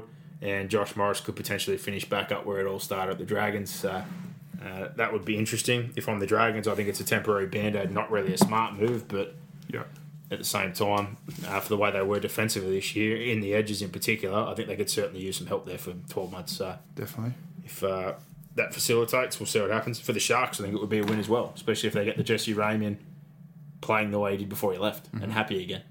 Sherry and Ramian's a pretty handy young centre pairing. That's for sure. The other one, already mentioned it, Jared Rea-Hargraves and Penrith. They are no doubt pushing. They want the money free from Regan Campbell-Gillard for that reason. They want to get him at the back end of his career here, age 30, 31, to spend a couple of years with this young group of forwards, show them how it's done, professionalism, on-field, etc. I couldn't think of a better move right now. That'd be a great move for the Panthers. Yeah, absolutely. They need it. They definitely do. They need it. And he's a great player, Jared Rea-Hargraves. Arrow and AJ Brimson, as I said, are definitely on the radar for the Tigers. So, from your perspective, obviously that would be a critical blow if they took those guys away. Or if the Titans did lock them up. And again, this comes back to what we said before. You don't end up in an Ash Taylor situation where you hand over a king's ransom and handcuff yourself. But at the same time, you need to be there until right at the end or the death of this deal with all the details to make the decision about what you're going to do here. I find it odd that Brimson's been playing off the bench the last few weeks. I really do. Whether that's a sign that something's already happened that we don't know about, I don't know, because there was rumours that they were trying to get him a year early. The Arrow thing, I doubt he's going anywhere. He's not going anywhere 12 months early, but the fact that he's negotiating, multiple clubs are in the mix, he's going to scope everything out. But it sounds almost like he wants to stay, or he does want to stay in the Queensland area, help build that club and boost things up. But it's going to be awfully tempting if you have Tigers, like whoever's out in the market in Sydney aiming for him, and especially if it's a club that can not only match the money, but put him in a situation to play finals or push for premierships right now. So there's been murmurs about almost bloody every club in particular going for him, but yeah, I think there'd be plenty of interest for Arrow, but Holbrook's got a hell of a job on his hands. Yeah, he does. He took the job knowing that that was going to be the deal. So let's see how he goes. Mm-hmm. Red Rara, and they're on the rack a little bit at the moment. St Helens, they lost the Challenge Cup final, and they're not wobbling, but they're wobbling. They look like they're ready for the finals. Yeah, they're ready for the finals. It's been a long year. Haven't they won the minor premiership by 7 or 8 games or something? Country mile, yeah. So, yeah, they're probably just sitting there kind of waiting. But yeah, they would have been. To lose the Challenge Cup final was big. Well, some people Warrington lost 5 in a row heading into that game and rolled them. It was very, very surprising. Semi-Red Rara, obviously this week, talked that he's already talking to the Bulldogs, but it's not for next year. It's not until 2021. So again, to be opening talks up 12 months out is a bit crazy, in my opinion. When someone's still got to play a season and a World Cup, etc., and all those bits and pieces. But for the Bulldogs, he's still only young. I think people forget that when he played his 3 or 4 years here, prior to that, he played under 20s. I know he looks like he's 35, but he's still only 24, 25 years old right now. Coming back, if he was anything like the player he was before he left, he could certainly help the Bulldogs out. But again, what price? For them, when you've cleared salary cap debt, the last thing you want to do is throw the kitchen sink and ruin your salary cap for a winger. So they need to figure out what their situation is there, but they're involved. And then a couple of re-signings just to finish up here. Nickel Klogstad, 3-year extension with the Canberra Raiders. So for the bargain buy that they pulled over and let him have a run at fullback, it's turned out to be a pretty bloody good deal for the Raiders at this point in time. Yeah. If I was going to have a guess, 3-year extension for a player like Nickel Klogstad, I think on market value, you'd probably say about $500,000, given what you've seen this year. Key position player. Still got a bit to learn. I guess the ball playing thing, like I said the other week, and the try assist are quite low, but 80 minutes, full commitment, tackle breaks, set starts, all the rest of it, push it around the middle. You'd have to think he's probably on around $500,000 now, which is a nice payday for someone who's been persisting for 3 or 4 years in Cup to get his opportunity. So, well deserved. And I think another thing you see plenty of, if anyone sees the websites and bits and pieces on social media, he does a hell of a lot in the community down there. So he's obviously clearly just a good human being, which is great for your club. They're the kind of people you want to have around. And for the Cowboys, Gavin Cooper got a 1-year extension and Corey Jensen got a 2 years extension, which I find not odd for Jensen because I thought Jensen would be someone who's handy for your top 30 off the bench. So clearly I think that would be a decent value deal for a guy who's got some leg speed. But Gavin Cooper for another year, I think they're at the point now where they need some fresh legs, especially in that back row spot. It's not saying he doesn't do his job, but it's a bit of the same.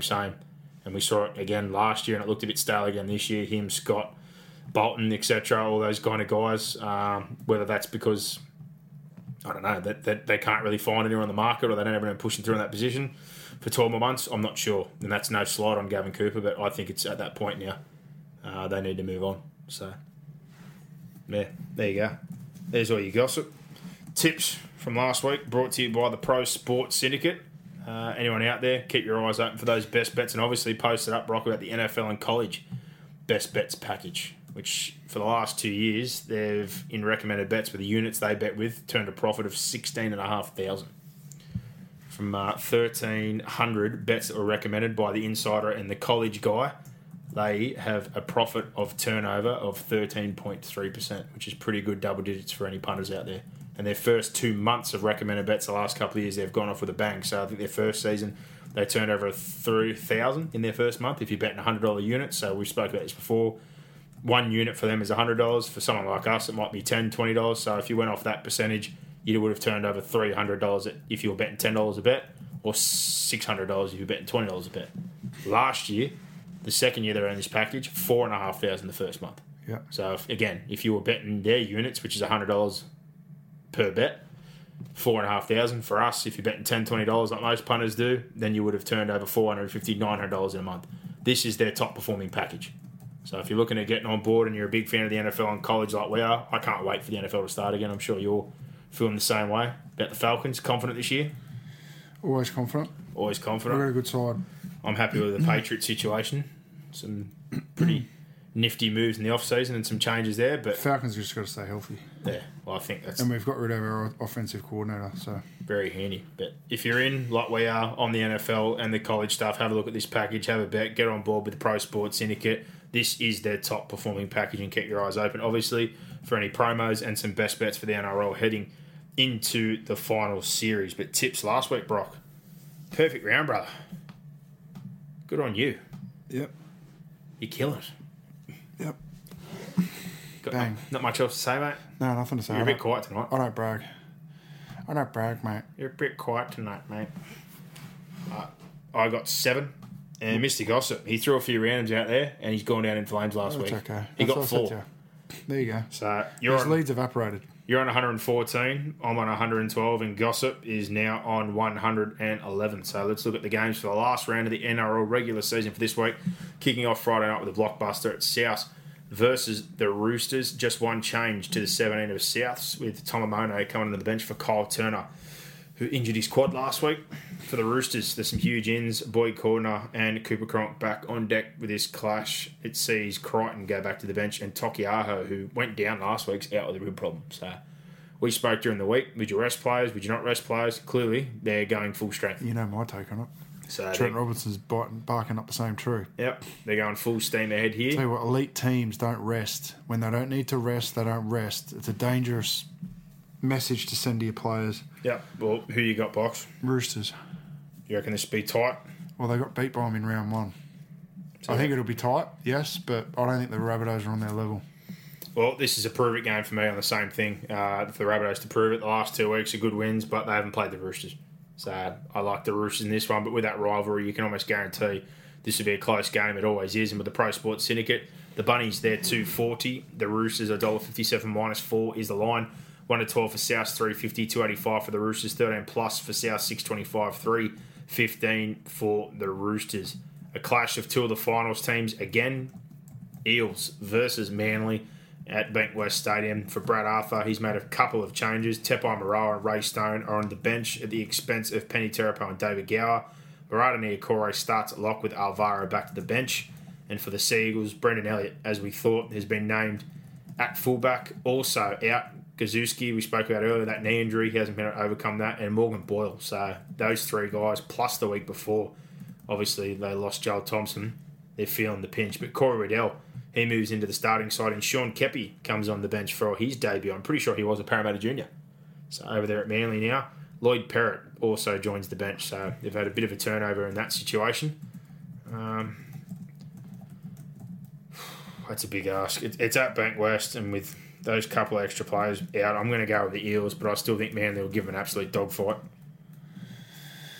Eels at Bankwest. Yeah, I think that's the only thing I give there, but I still like the forward pack. Manly pumped them at rookie. I like the starting forward pack. That was about a month ago, I think.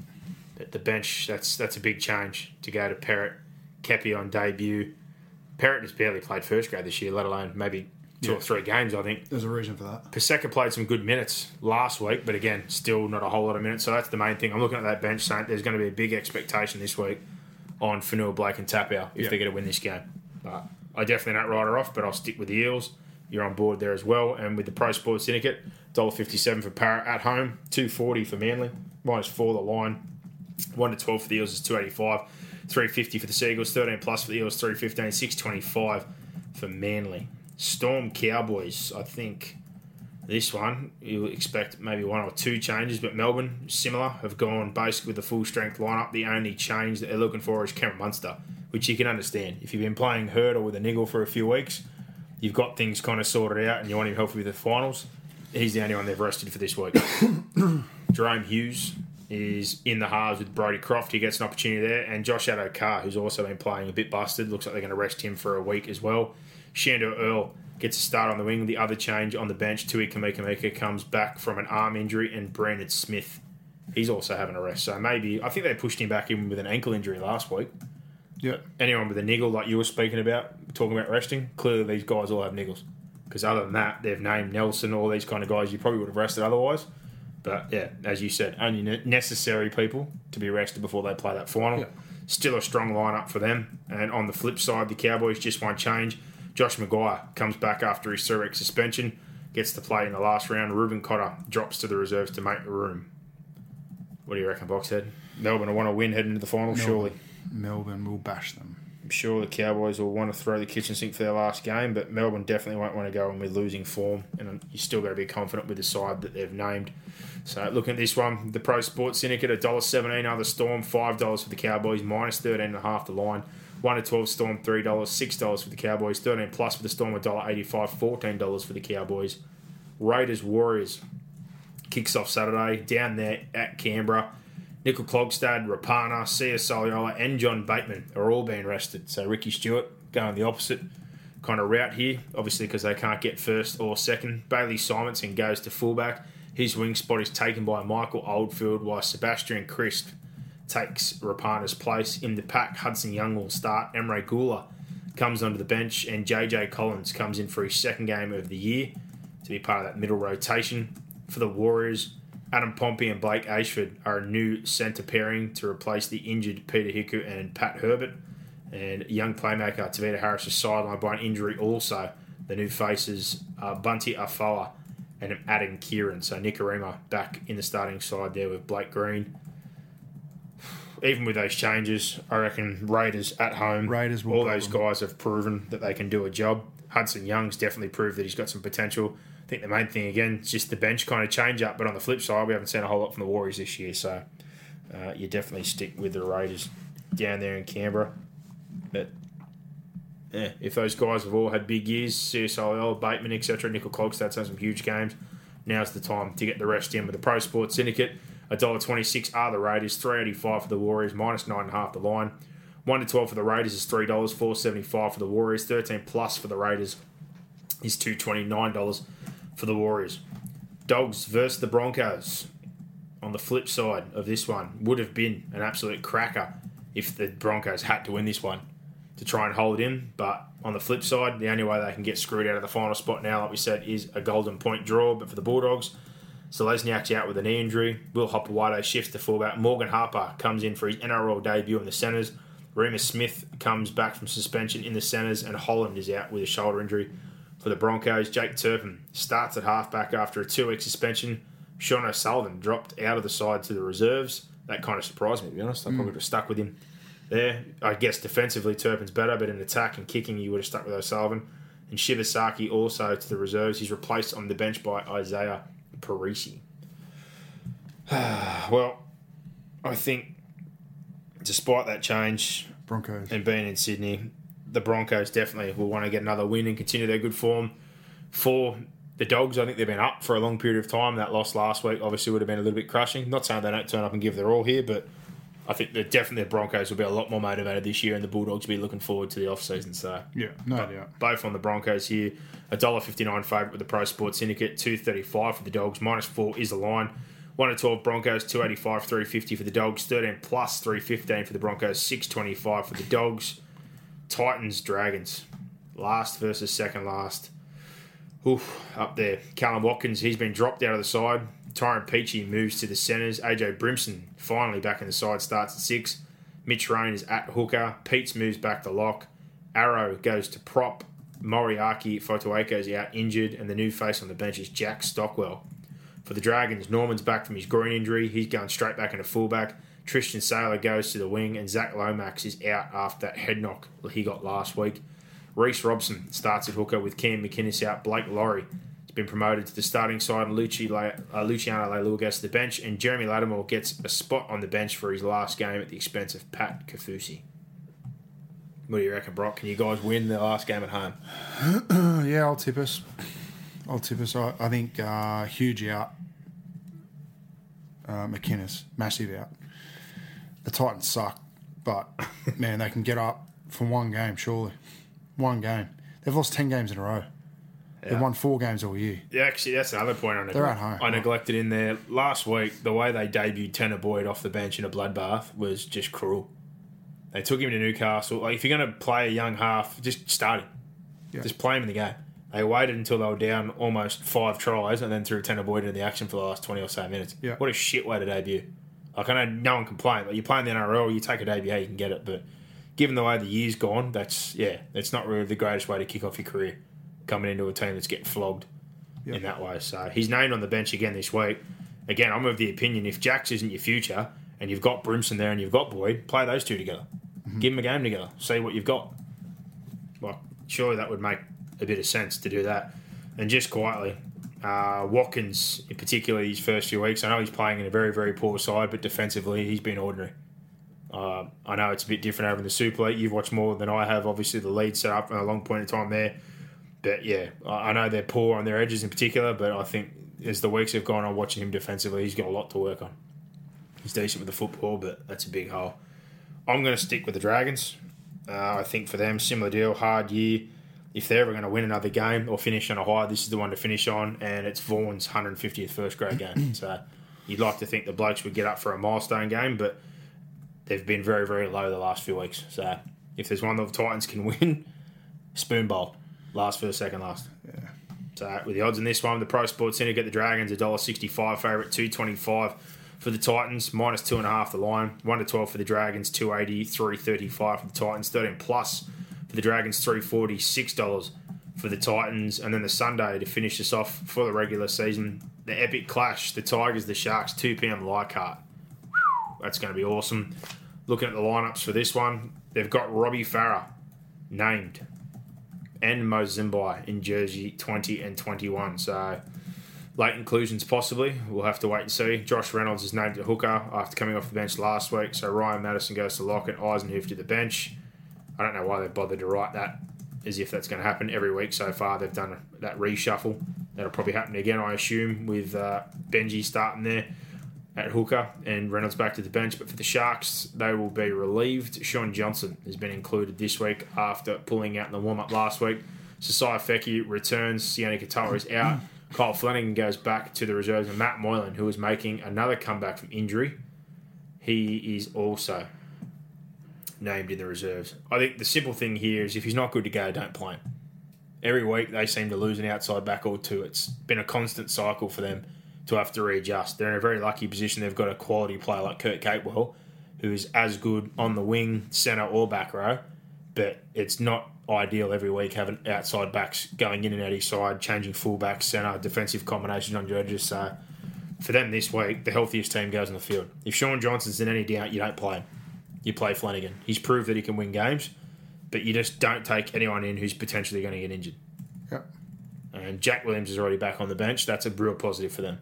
So with the bench of Fafita, Hamlin, Ueli, Williams, really, really powerful. But you spoke to it last week. The lack of leg speed when they start off with Pryor, Woods and Gallen, they're very one out. They're very negative. There's just no leg speed to the middle. They need to split it. They need to break that combination up. You need to have Fafita or Ueli start with one of those slower They got guys found out again on the weekend to try and bring something into this equation. But I'm going to go with the Sharks, even though everything's against them. I just think they're the better football side, but my God, everything is against them. I think the Tigers are going to take them down to the absolute wire. Sharks. That's a big result for me. It's a big result for both of us, I think. And the odds of this one, the Pro Sports City get the Sharks $1.75 favourites, the Tigers $2.07, -2 the line, 1-12 $2.70 for the Sharks, $3 for the Tigers, 13 plus, $4.15 for the Sharks, $5.50 for the Tigers in the last game of the regular season. Out here in the Golden West, the Panthers versus the Newcastle Knights. For the Panthers, Wade Egan will start a hooker. Sione Katoa has dropped to the reserves. Jerome Luai is named on the bench. Mansour's included among the reserves as he tries to get back from injury. And for the Knights, Lachlan Fitzgibbon, he goes back into the starting side. Aidan Guerra goes to the bench. And the only other change is Kurt Mann is on the bench for Jacob Saifiti. What do you reckon, Boxhead? Panthers. But I don't know. Just because the last home game, the season finish off.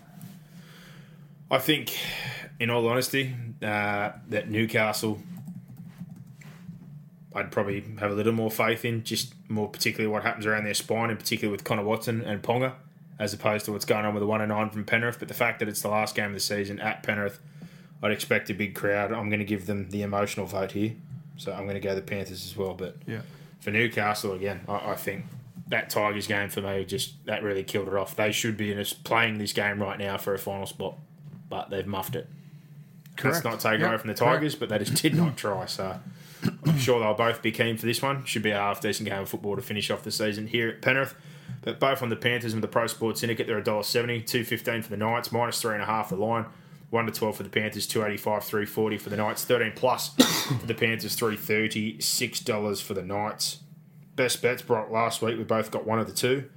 You had Raiders 1-12. I had Sharks 1-12. So one of us was going to win, unless they had the draw. But you got that result. I didn't. And you had Newcastle 1-12, which obviously turned 13 plus. I had Latrell try win, which hit off. So what do you got for this week? Newcastle 1-12. Do I really have Newcastle 1-12? Sure did. Is there anything you like? I'm not sure I did. Anyway. You did. All right. This week. Yeah. What do you like? Any bets? Cronulla 1-12. So you flip that one. Sharks 1-12. Anything else? Yeah, I like the Roosters to win 13 plus on Thursday. Roosters 13 plus. I think they'll open up a can of whoop ass. Ring a ding ding. Getting on the heavy. Oof. Oh, heavy. Oh, heavy. Let me think. What do we got here? What do we have? I'm tempted to go with you on the Sharks. I'm tempted to go 13 plus on the Sharks. Well, I'm definitely not that keen. So for listeners that can recall, they played Canberra in a must-win game at Leichhardt maybe 2 or 3 years ago, and they got lapped by 50. Just laying some truth on you. Well, probably one of the easiest try-win bets is to back almost anyone from the Roosters' left edge to score a try. We'll do it. The last few weeks it's been working out quite well for me. Do it, mate. But don't be scared. That's one I'm looking at, in all honesty. It's good listening right now. It is. For the listeners. It's engaging. Well, I need to find something here. I need try scorers. Oh, they don't have the bloody try scorers up. Of course What's they don't. doing? It's fucking Tuesday night, mate. Well, last week they had the try scorers up. They're killing me. They're killing me here, mate. Well, I'm going with you on the Sharks. I think that's going to be a close game, but 1-12 is the result that I like on that one. And one other one. 1-12, mate. I don't know. I don't bloody know. I'm going to go just the same combo again. I'm going to go Latrell try win. At least get some elevator music going for the listeners. Latrell try win. Because that left edge, him and Sherry the last few weeks have just been pain for me. And then I had Pappenhausen last week as well, and Tedesco. It was a very handy weekend on the try win combos last week, but that left edge, I can't remember. I messaged somebody saying that if you get on board with Tedesco, Tupou, and Latrell most weeks, you're going to get a win. All three of them scored on the weekend. So that left edge, very, very potent. I'll go that one again. So there you go. Another week done, Boxhead.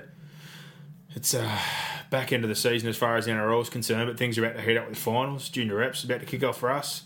Lots going on with work, family. It's getting busy. It is. It's getting real, real busy. It is. So we'll endeavour to do a couple of game companions during the finals, but it's been a bit harder this year, obviously, because things have stepped up to a new level with life, as it does. Life gets busy, but we'll try and get some game companions in during the finals, Boxhead. No, we will, yeah. Because obviously decent quality games, and we'll try and definitely make some more time for those. And next week, like I said, we'll come back to those fan questions, do a big slab of them, obviously with less finals to come. But finals are here after this weekend. Who will it be? Will the Tigers get in? Will the Sharks get the job done? Or will they somehow come up with a backdoor deal to have a golden point draw, controversially, and get the Broncos punted from the finals? But let's see what happens, shall we? But for now, enjoy your week and enjoy your rugby league. Bring it on. Give us more. Give us more. Where are you going? What's going on here? Is that it? Is that it?